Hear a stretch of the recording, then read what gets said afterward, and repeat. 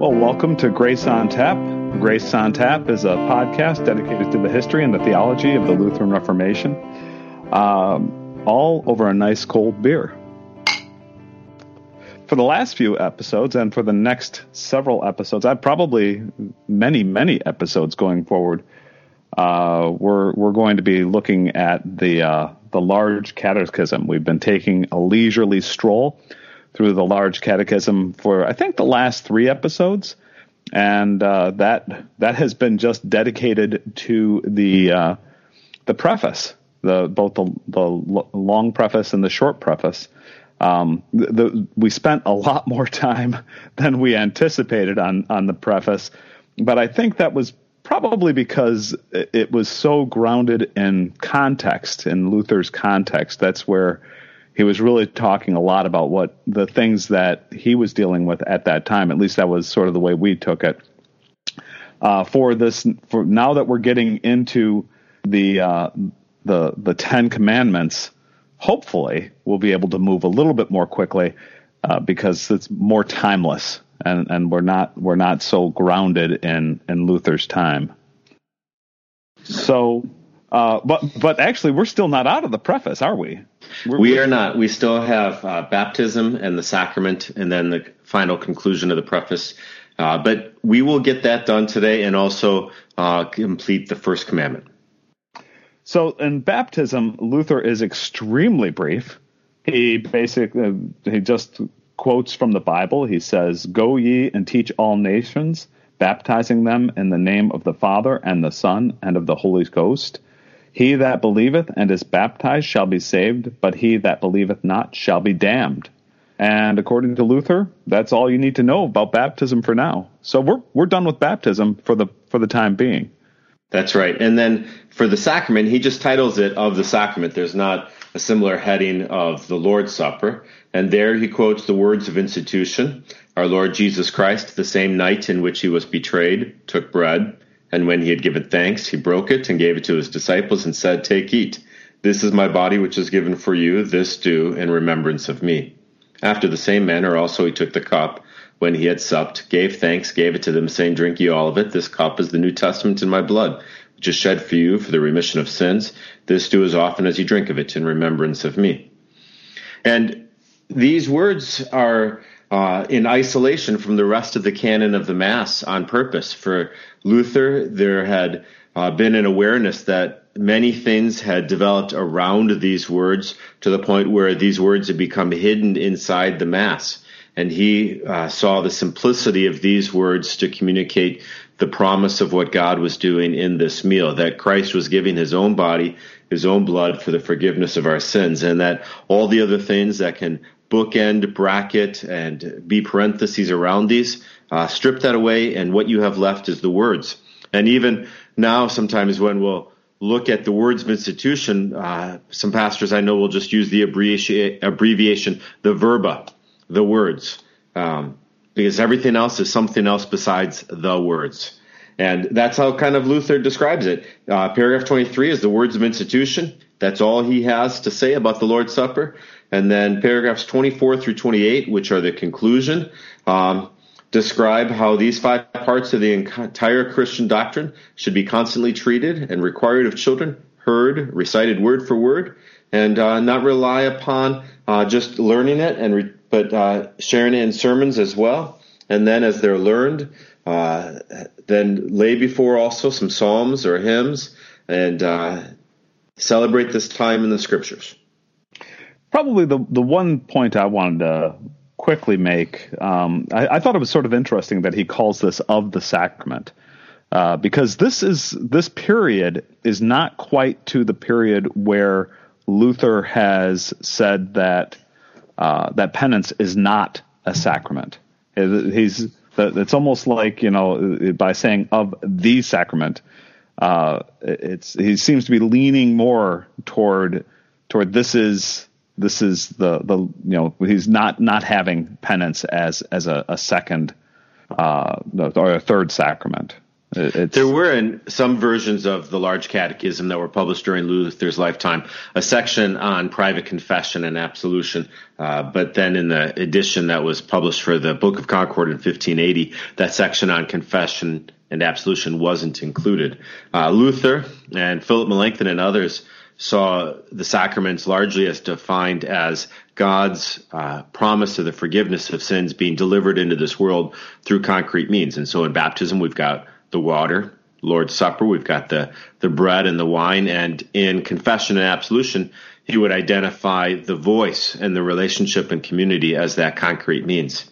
And so I think, there is this title of the sacrament, which kind of gives this presence to the Lord's Supper being the sacrament that the church celebrates on an ongoing, regular basis. But I don't think we can quite read so much into there that he is dismissing confession and absolution yet. So that finishes off the preface. We're finally through the preface. And paragraph 28 says, "Therefore we shall now take up the above mentioned articles one by one in the plainest manner possible and say about them as much as is necessary." And that's what we're going to do as well. We're going to go through them one by one and try to do it in the plainest manner as possible and say only as much as necessary. So we have in the question, and Luther goes back to his question and answer format, which we're, I think, as Lutherans, for those Lutherans who are listening, that is very familiar in the Small Catechism. He uses a lot of the same context here, but for the Large Catechism, he has the three questions. He says, what does this mean? What is to have a God? And what is God? So those are the three questions that he's asking here, and then he answers it. He says, "A God means that from which we are to expect all good, and to which we are to take refuge in all distress, so that to have a God is nothing else than to trust and believe him from the whole heart." As then he goes on to describe the confidence and faith of the heart alone, and there is this strong emphasis for him of identifying faith and trust as synonyms. And this is something that Luther introduces largely into the language of faith during his time period, and probably still sometime today people will think of do you have enough faith? They'll think of knowledge. How much do you know about the Bible? Maybe people who know a lot about the Bible, we might presume they have a lot of faith, but really all they have is knowledge. Or we will look at someone who through their actions and words assent to the rituals of the church. But that's not really a measure of what trust or heart of faith they have. It just means that they can assent to conduct the words and the rituals of the church. And so for Luther, the synonym of faith is trust. And that's what he then goes on to explain in paragraph 3. He says, "If your faith and trust be right, then is your God also true. And on the other hand, if your trust be false and wrong, then you have not the true God." It's interesting that I was listening to a podcast with Ben Shapiro, as a matter of fact, and Ben Shapiro is Jewish, and he was talking about going and talking to Christians about what does it mean to be a Christian, and I don't recall in his explanation of what he heard coming back from Christians that trust was part of the equation.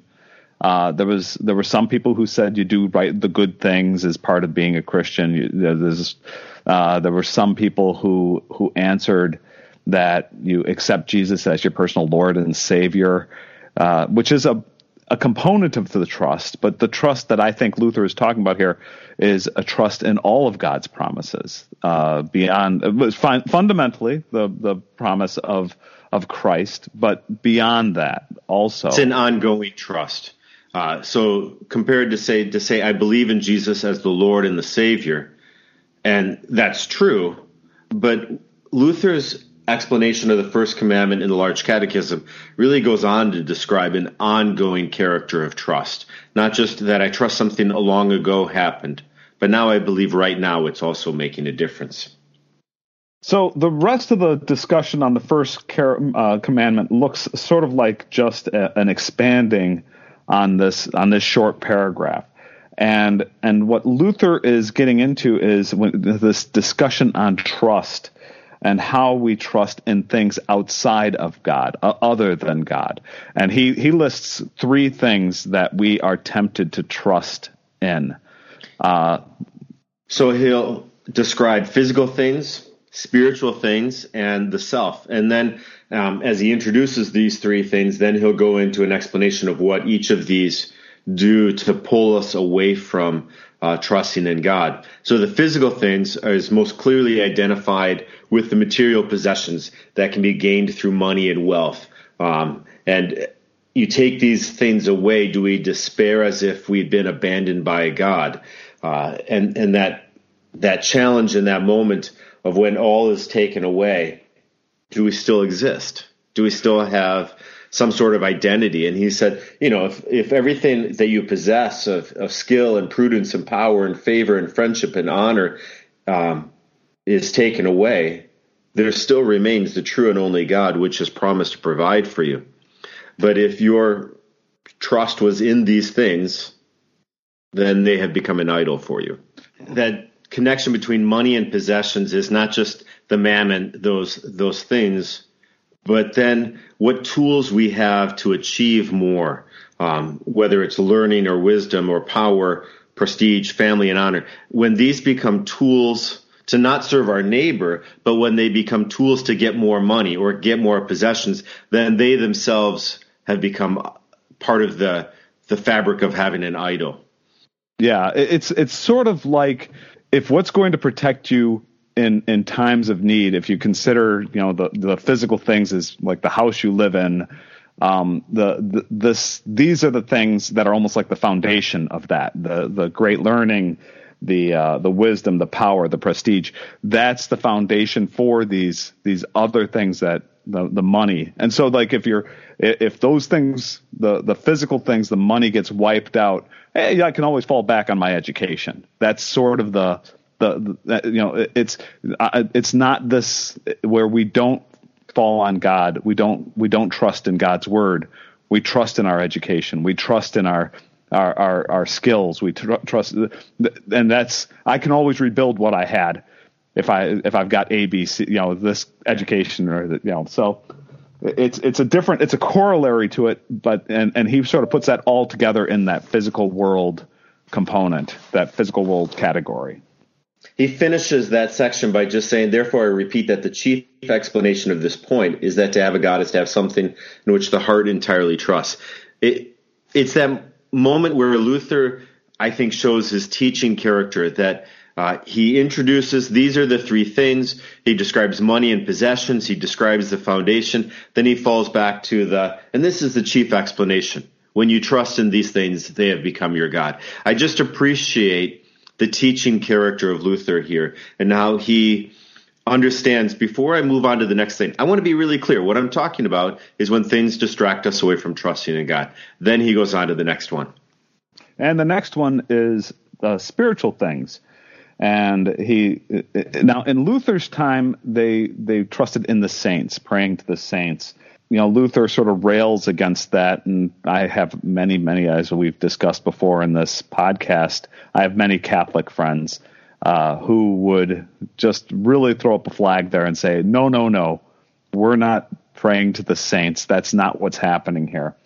But it certainly seems to be what's happening in the 16th century. Exactly. He describes how if anyone had a toothache, he fasted and honored St. Ampolina, who had been macerated his flesh, or voluntary fasting to the honor of St. Ampolina. Or if one's afraid of fire, he chooses St. Lawrence as his help. If you dread pestilence, you make a vow to St. Sebastian. Countless number of such abominations where everyone selected his own saint, worshipped him, and called for help to him in distress.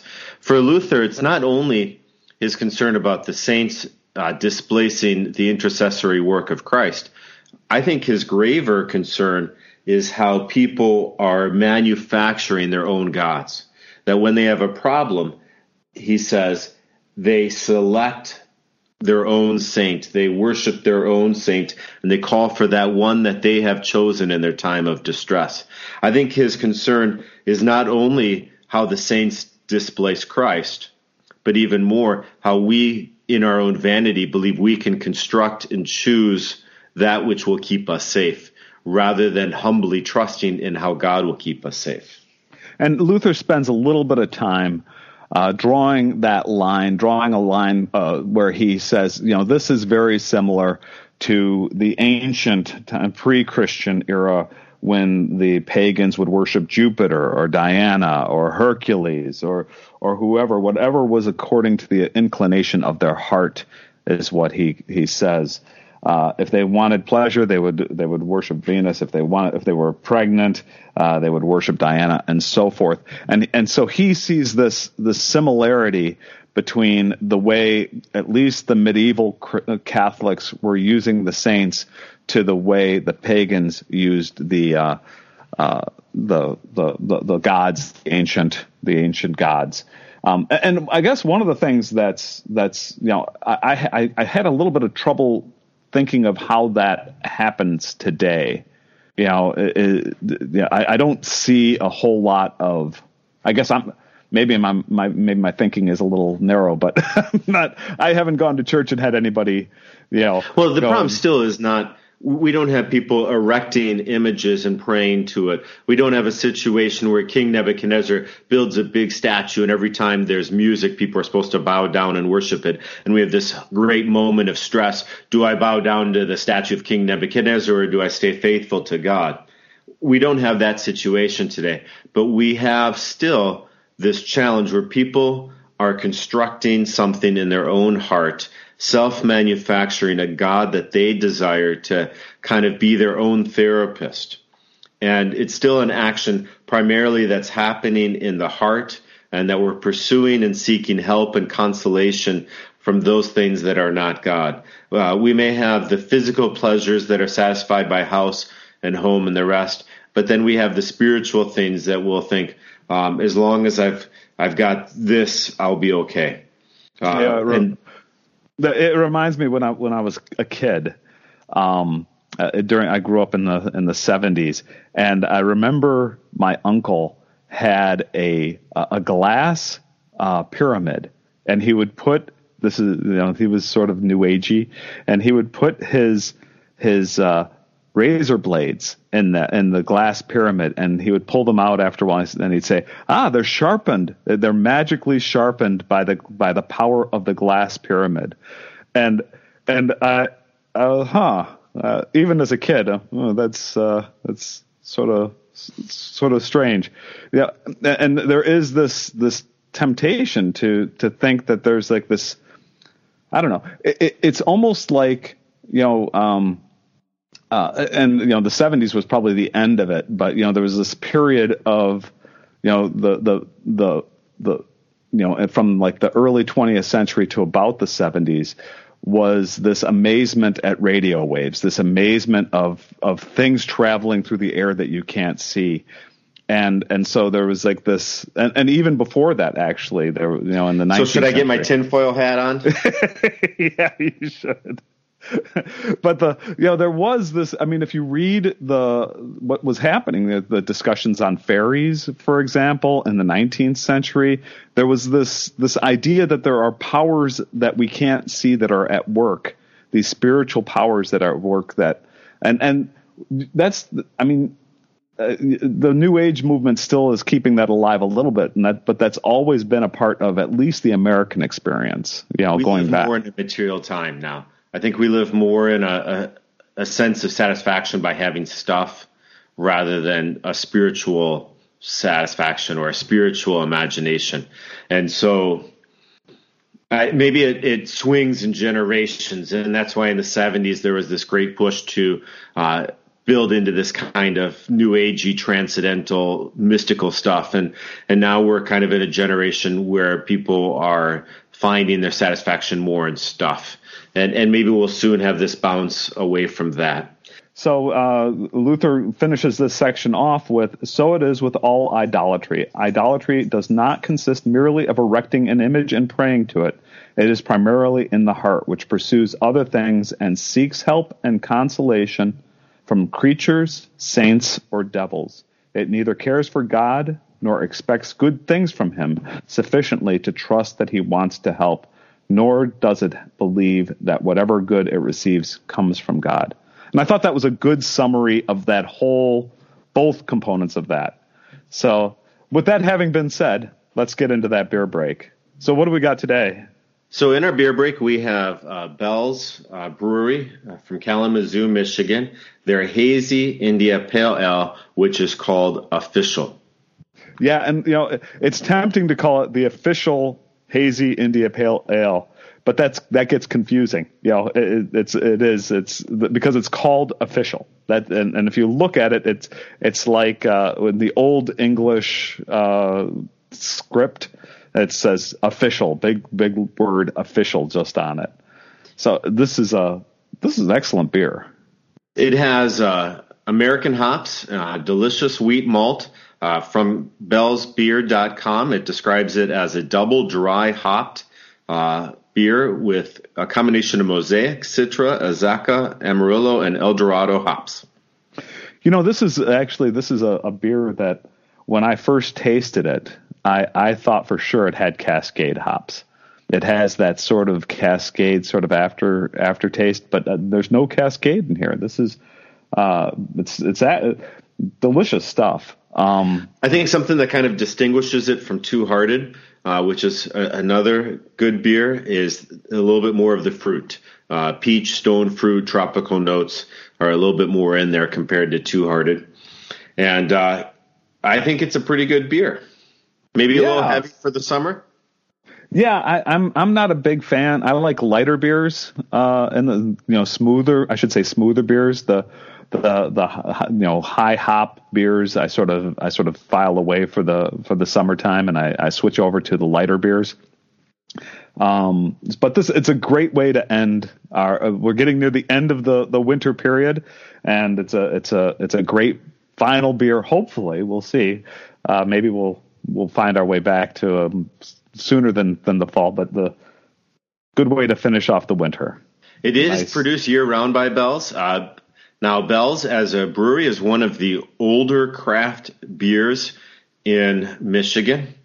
Larry Bell, back in 1970s, was working with Sarkozy Bakery, and there he kind of learned about yeast and fermentation.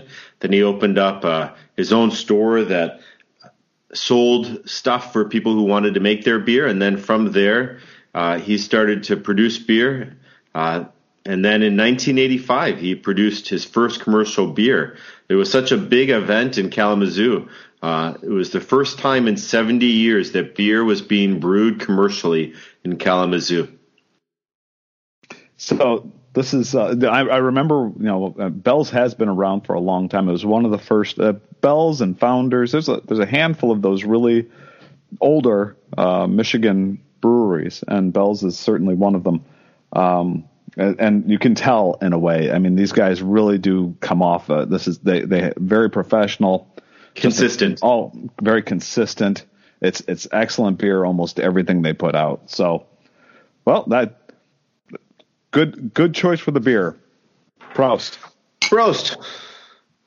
We're going to now continue the three categories of discussion that Luther has, talking about things that become idols for us. We looked at physical things.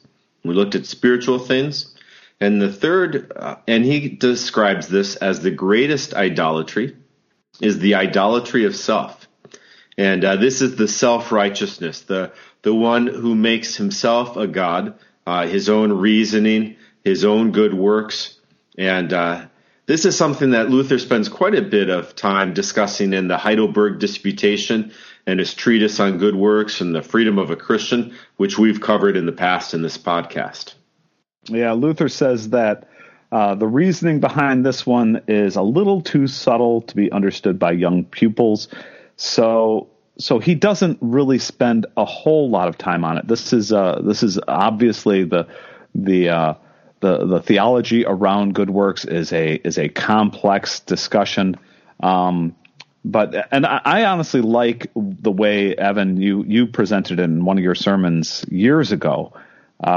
You mentioned in the sermon that, and I still remember this. You said that there's a temptation when we repent to simply turn away from our sin And you said that just isn't really totally correct, because if you turn toward some works righteousness, it says, you find yourself in sin and you turn toward works righteousness. There's a real temptation to do that. And what you said the temptation, Mike, is, I still remember that sermon as well. I remember even how I moved as I preached the sermon and described, if we imagine our movement from wrong to right, and the right is now we were wrong in our behavior and now we're right in our behavior, we have not moved anywhere closer to God. We've only moved closer to our own vanity. And that the movement is from being lost to being found instead of right, from wrong to right. Yeah, I really liked that. I thought that was a great way to put it. There is this, we do have a temptation to move from wrong to right. And what we're actually doing is moving wrong to wrong. And so the only correct answer is to move to Christ, wrong to Christ. And that's from either end of the spectrum, from the spectrum of self-indulgence to the other end of the spectrum of works righteousness. They both are manifestations of self-indulgence, or I guess or manifestations of self glorification, or self-indulgence is. My verb. Hopefully, I'm not confusing anybody here, but it gets, like Luther says, it gets complicated very quickly. So let's. So I think repentance, repentance, is really about turning to Christ. I guess that's really the point you were making. And I think that's a great way to put it. Then Luther spends a little bit of time summarizing his thoughts when he says, "No one, therefore, should presume to take or give anything except as God has commanded it. We must acknowledge everything as God's gifts and thank him for them, as this commandment requires. Therefore, this way of receiving good through God's creatures is not to be disdained, nor are we arrogantly to seek other ways and means than God has commanded, for that would not be receiving our blessing from God, but seeking them from ourselves." So this is actually sort of an interesting thing, because this is getting into, I think Luther covered this in the Magnificat, and his discussion on the Magnificat, where he talked about the importance of accepting good things, but not relying on them. That's sort of, where we can just because you make money, just because you're, let's say, wealthy, doesn't mean you're quote unquote evil or depending on your money. There's Luther spent a lot of time, actually, when he was discussing this in the Magnificat, talking specifically to one of the wealthiest men in the world at that time, when he was talking to Frederick the Wise, and saying, no, just keep your focus on Christ, and that is how you, and then use what God has given you to glorify Christ. And that is the way to do it. And it's a huge temptation. And Luther says it's a huge temptation. It's very difficult. And we covered that, actually, I think, I forget what episode that was. I think the challenge then is to take every gift we have and see it as something that equips us to serve others, rather than equipping us to be secure in our own foundations of money and possessions. What has God provided to me? What dots can I connect in my life that helps show that God is calling me to serve somebody, versus what do I have in my life that makes me happier? What do I have in my life that makes me more secure? What do I have in my life that makes me trust? My trust comes from God. And so I don't look to the things that I have to satisfy my trust. I look to God to satisfy my trust. Everything I have is to serve somebody else. So this is pretty deep water. Luther seems to want to move on rather than get bogged down, so we will too. And then I think that it sort of goes, the next section is this explanation of the appendix to the first commandment. So if the first commandment we just see kind of basic, I am the Lord your God, you shall have no other gods. The scriptures then describe how God says, I am the Lord thy God, strong and jealous, visiting the iniquity of the fathers upon the children unto the third and fourth generation of them that hate me, and showing mercy unto thousands of them that love me and keep my commandments. And so these words are going to relate to all of the commandments, but they're joined together, especially with this chief commandment that the Lord is the only God that we're to have. So Luther shows the contrast between God's anger to the third and fourth generations versus the blessings for the thousands of generations. And he points out that there are many examples that he could look to. And I guess even in today's world, you can see where, money is squandered. Somebody will be very wealthy, and within 3 or 4 generations, the money is squandered. It's gone, and that's all there is to it. But this comment on showing mercy to many thousands of those who love me and keep my commandments, I guess I've always sort of taken that as being a commentary from God about Christ. That it's actually that we are children of God through Christ, and that it's thousands of generations from this one man who has kept his only one has kept his commandments. Only one has loved him and kept his commandments. And our many generations, our thousands of generations that came from that one, is the promise that we have here. So then Luther's going to show this with the contrast between Saul and David. So King Saul, a great king, chosen by God, a godly man, but then as he was established on his throne, he let his heart decline away from God and instead put his trust in only his crown and his power. Saul's power only lasted then his generation. It didn't remain with his children. Now David, on the other hand, began poor, despised, and simple, hunted and chased down by Saul, and throughout his whole life, there were many things that made David flawed, but that which kept from generation to generation, even now through all generations, through King David's descendant Jesus, is this blessing of mercy. And that's the big contrast between Saul and David. What did Saul trust in? Saul trusted in his power. What did David trust? David ultimately trusted in the mercy of God. Which one of these blessings have lasted through thousands of generations? Saul's evil ended with him. David's blessing of mercy is still a blessing to all of us. So Luther finishes off and says, "Let us therefore learn the first commandment well and realize that God will tolerate no presumption and no trust in any other object. He makes no greater demand of us than a hearty trust in him for all blessings." And that's pretty much it for the first commandment. All right, so we began our discussion with the preface by saying we're going to get through this preface in this episode. Then it took about 3-4 episodes. I appreciate, Mike, at the beginning of this episode, you didn't make too much of our ambition of trying to get through the first commandment because I thought you might have jinxed us. We just kind of went with it, and we thought maybe we'll get through the first commandment in one episode, but we kind of let it see where it happened. We were not jinxed. We successfully got through the first commandment in one episode. So here ends this episode of Grace on Tap. We appreciate those that support and encourage us, and the feedback we get from people who are listening. We hope that as long as you're not driving while you're listening or at work while you're listening, that you're able to enjoy a good beer with us, and Prost. Prost.